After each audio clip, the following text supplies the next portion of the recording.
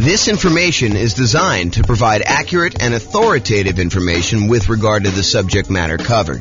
It is offered with the understanding that the presenters are not engaged in rendering legal, accounting, or other professional services.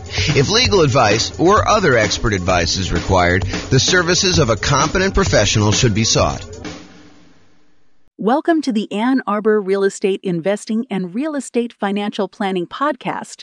Learn all about investing in real estate in Ann Arbor, Michigan, with a combination of real estate financial planning and modeling with numbers specific to Ann Arbor, plus syndicated, more generalized recordings of live and pre-recorded real estate investing classes, not all of them specific to Ann Arbor.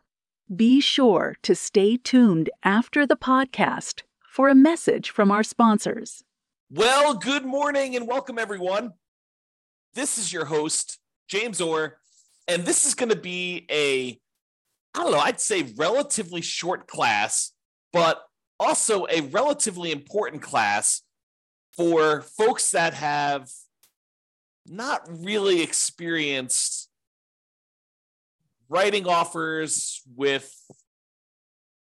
real estate agents and lenders that may not do things the way you think they're going to do. Especially in really hot markets, which we're not really in right now for most of the market. I think it's definitely cooled off a bunch, but these are some of the lessons we learned during the hot markets. Although I do think some of these lessons do apply in other times as well. The class is called Financing Tips When Writing an Offer to Buy a Rental. And so let's jump right into it because that's what I got going on here. So writing offers. So by the time you go to write an offer, you really want to have gotten at minimum, a pre-approval letter from your lender. I think you don't get into the car of a real estate agent or you don't drive to see a property without having gone through the financing part and knowing that your financing is locked up. I mean, what if you go there and you find a property that you love? And now you're like wondering, can I even get financing for this? So I think before you go out and you start looking at properties, you really do need to be in touch with a lender. You need to go through and get, at a minimum, a pre-approval. Ideally, you want to be as far through underwriting as possible. It's not enough for a lender to say, how much do you make? Oh, you make, $200,000 a year. Okay. And, what are your expenses? Oh, my expenses are about $5,000 a month. Okay. And they say, it sounds like you can qualify for basically anything you want. You don't want that. You don't want that to be the extent of your kind of pre-approval process, because there are certain lenders, and this may not be your lender, but there are certain lenders out there that they will give a pre-approval letter to anyone that shows up. Like, it doesn't really matter what they tell them. They will actually give you, any type of pre-approval letter that you want. And so it's not enough to get a pre-approval letter. And if you're on the sell side, realize that a pre-approval letter doesn't really mean that much from some lenders. Some lenders, it means everything. It means that, they've completely gone through underwriting and they're good to go. So you want at least at a minimum a pre-approval letter, and ideally to be as far through underwriting as possible. Some lenders have borrowers be completely through underwriting with a property to be determined. They will fully underwrite the borrower and the kind of loan and make sure that the lender is good to go. And then the only thing you're waiting on in order to have the kind of like full loan application complete is an actual address of a property that you want to buy. This, at least in theory, makes for stronger offers. And I think in a really, really hot market, this could make the difference when you're looking at, 6 offers on a particular property and one person has been completely through underwriting. They're just waiting for the property. And the other 5 are all very, very similar in price and terms, and they have not. I think that can set you apart. It may not be what wins you the offer in a lot of cases, but I think it can be that one little thing that moves you over the edge in a lot of cases. Okay. So by the time you go look to write an offer on a property, you'll want to have gotten a pre-approval letter that you can include with an offer. And I think you should get your pre-approval letter with your maximum, even if you'd prefer to be lower. Even if you tell me, look, James, I am not going to be spending more than $500,000 to buy a rental property, but I qualify up to $800,000. I think there's a compelling reason for you to get a letter, your pre-approval letter from your lender with your maximum, even though you do not intend to ever go to your maximum. Why? Because sometimes things change.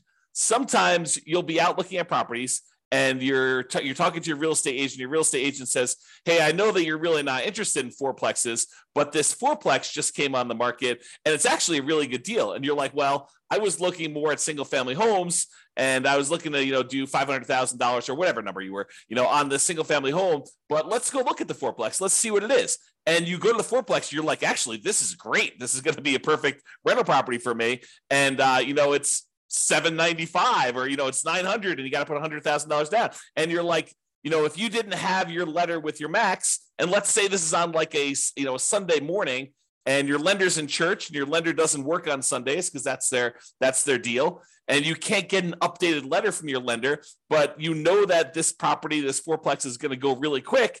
And you're like wanting to make your offer and come across strong, get this thing tied up before other people kind of come in and do it. You not having a letter with your max on it could lose you a deal. And I've seen it happen. So I think you should get a letter with your max, even if you prefer to go lower, even if you know that you're never going to go to your maximum. I think you get a letter with your maximum and you start there. Do not wait till the last minute. You don't want to wait and not have a pre-approval letter ready to go and then go look at this, go look at properties on Sunday and then come across like the one you need. And you know that they're going to have multiple offers that are all due by 5:00 and your lender's not available to get you your letter. So you need to be sure that you have this stuff lined up in advance. You can't wait till the last minute to do this. If I can stress that enough, have this stuff done in advance, ideally before you even go look at properties, because I've seen this happen more often than I'd like to admit. A lender will, you're going to go out and look at properties after work with your real estate agent, but your lender doesn't work evenings, especially local credit unions and banks where the lender works bankers' hours, but you really want an offer. And in a really slow market, this probably isn't that big of a deal, right? Like, what's the difference if, the property's been sitting on the market, languishing on the market for 95 days, and you come along and you want to make an offer? What's another day if you wait till the next day to get them their lender letter? You basically go and you make your offer on the property and you can tell them, look, the lender is not available right now. I'll go ahead and make my lender letter on the next day, and I'll go ahead and get that to you tomorrow. And, on a property that's been on the market for 95 days and hasn't had any action, I don't think that's going to be a big deal. I think where this really comes into play is you have a super hot market or a super hot property, even in a soft market that just hit the market, and it's getting action. That there are people all wanting to do it. And Mike has a question. Is LLC needed to get insurance and begin negotiating? Also, how much is it to begin PLLC LC? Not sure what PLLC LC is. And so the question is an LLC needed to get insurance and begin negotiating? Well, in order for an LLC to buy a property, if you're buying in the name of an LLC, which we don't usually do if you're getting financing on the property, unless you're going to go get a portfolio loan. But if you're going to go make an offer in the name of an LLC, you need the LLC to exist in order to buy the property directly in the LLC. What some people will choose to do is they will choose to write the offer in their name, and then they'll try to do like and/or signs on their contract, and then try to transfer the contract to the LLC after they set it up. Now, this is intended to be that sort of discussion. However, I will tell you that sophisticated sellers and sophisticated real estate agents that are representing their sellers sometimes will balk at the idea of an and/or signs on a contract. Even if you have a reasonable story, they will say, look, I want to know who we're selling the property to. I don't want you to be able to assign it to someone else. The reason we're accepting your offer, especially if you've got multiple offers coming in, you have 6 offers on the table and you're trying to decide which one to go with. Part of what you're doing is you're trying to evaluate the particular buyer. And the buyer comes in and says, and/or signs. You're like, well, how do I know it's going to be you that's trying to close on this property?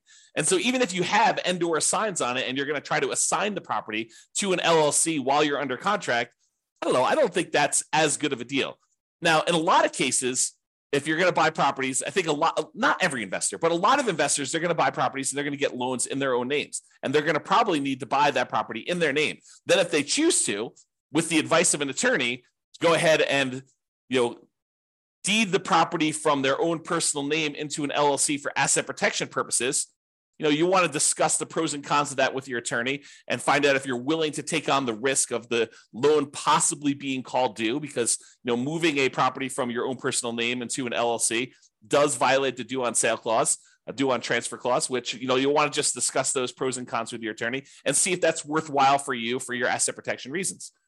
You can get a portfolio loan in the name of an LLC and buy it that way. That way, the LLC is actually the one buying the property, and you are signing for the loan to kind of guarantee it in most cases, with those portfolio loans. But I'm not sure if that answers your question, Mike. Is an LLC needed to get insurance and begin negotiating? Yeah, I think you need to have the LLC exist in order to get insurance too. And to begin negotiating, if you're having the LLC be the one that purchases it, it helps to have the LLC done. So maybe having an LLC done in advance makes sense to you. But if you're trying to buy in your own name, I don't think you need the LLC at that point. You can go talk to your attorney and get advice from your attorney as to the legality and asset protection reasons for doing that. But that's kind of my thing. And I don't know what PLLC is or LC is. So if you want to tell me what that is, you can share with me. Okay, so we talked about writing offers there. So let's talk about the pre-approval letter. Important. Should be done before looking at properties. Get a pre-approval letter from the lender and have them send it to your agent. So you can get a copy, but I would also have a copy sent to the agent. When you do make an offer, you will likely, we'll usually ask the lender to adjust it to the exact offer price. Now let's talk about pros and cons of that. Because I just said to you, get a letter with your maximum on it. But then I just told you, usually we want the lender to adjust it to be the exact offer price. And so we usually, when we're about to make an offer, your real estate agent should reach out to your lender and say, hey, look, we're about to write an offer on this property. Is Mike good to go for getting his loan? And the lender says, yeah, he's good to go. He says, hey, we're thinking about making an offer for, whatever it is, $450. And I know he's qualified up to $700. Yes, at $450 is fine. I'll go ahead and send you an updated letter with $450 on it so that you could do that. Why do we want to have the exact offer price on a pre-approval, pre-qualification letter instead of that $800,000 that you're qualified for as the max? I think the reason for putting an exact price on there is that you don't want to give up some of your negotiating room. You don't want them to know that you could qualify for more, especially if you're coming in light. You don't want them to know that, hey, look, he could qualify for $800. Why is he coming in $25,000 light on this property? You don't want to do that. You don't want to tip your hand and show them how strong you are. On the other hand, you want to show them that you're strong enough to get the deal done, and it's not going to be an issue for you. So the kind of like the argument to put your max on there is to show them that, hey, you're a super qualified buyer, and this isn't going to be an issue. You're not going to have a problem qualifying for a $400,000 loan because you're qualified up to $800,000. But I like to use the exact price in most cases because I don't want to give up some of our negotiating room on the upside. Okay, so that's what you do. In some rare cases, if it's a lender that the real estate agent has worked with in the past a lot, some of the lenders will say, hey, look, this person is qualified up to $800,000. If you're going to make offers with them and I'm not available, you have my permission to edit the Microsoft Word document that has their number as long as you don't exceed $800,000 on this. So, some lenders will say to the agent, and some agents will be willing to do this because there's probably some liability there for the real estate agent to do this. But some of them will kind of like say, look, we work together. I know that you're not going to go above the 700. And they'll say, yeah, you can go ahead and adjust it as long as you don't exceed 700 on this particular buyer. And they'll allow them to just make the adjustment on the letter. It's probably some liability there. May even get in trouble for doing that. But some lenders have told, at least me in the past, that you can do that. But I always get the lender to do it if I can. So that's been what we do there. Sometimes they'll give you a letter with 800 and you ask them, can you lower it to that? And they'll say, yeah. And then you just go adjust the document, you lower it down. I don't know. Maybe you get in trouble for doing that. Not sure.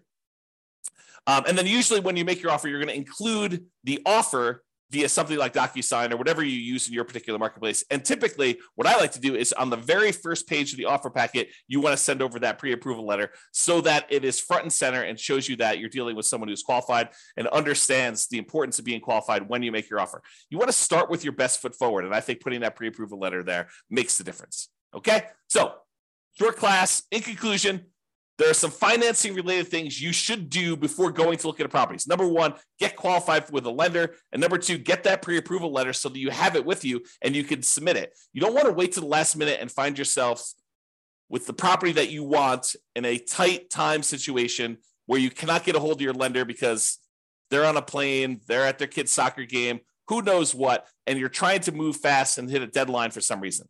Not all lenders work real estate agent / broker hours, weekends and evenings. Some of them, especially the more banker types, tend to work those sort of like 9 to 5-ish hours, and it's really hard to get with them after hours. So you want to take care of this stuff in advance. This will give you the highest odds of success should you find an amazing deal when you're out looking at properties. That's it. Okay? So that's it. Mike, did you have any other questions? Because you're the only one on live. Otherwise, we're going to end the call right now. Very short class today. I'll give you a couple seconds. Going once. Nope. So Mike says, thanks, you answered it. Didn't know about the portfolio loans. Yeah, so to address that, you can get a portfolio loan in the name of an LLC. Most of the time when you're buying with traditional conventional financing, FHA financing, VA financing, USDA financing, all of those, you're not going to be able to buy in the name of an LLC.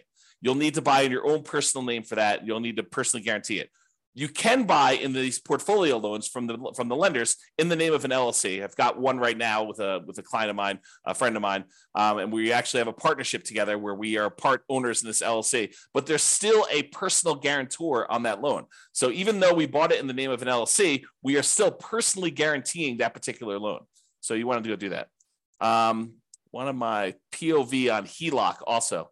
Yeah, I'm not sure what the reference is for that, but point of view on HELOCs. Yeah, I mean, HELOCs are just a tool. It's like another type of financing for accessing equity, especially in a market where, the prices have gone up a lot and you have a really good underlying first mortgage on the property. Sometimes we don't want to do a refinance on that mortgage because the mortgage is so amazing. It's a 3% mortgage on a property and now interest rates are at 7%. So you'd rather not tap and do a rate and term refi or a cash out refi on that really amazing first mortgage on that. You could go and access some of your equity via a home equity line of credit. Although I've heard that they're harder to get now.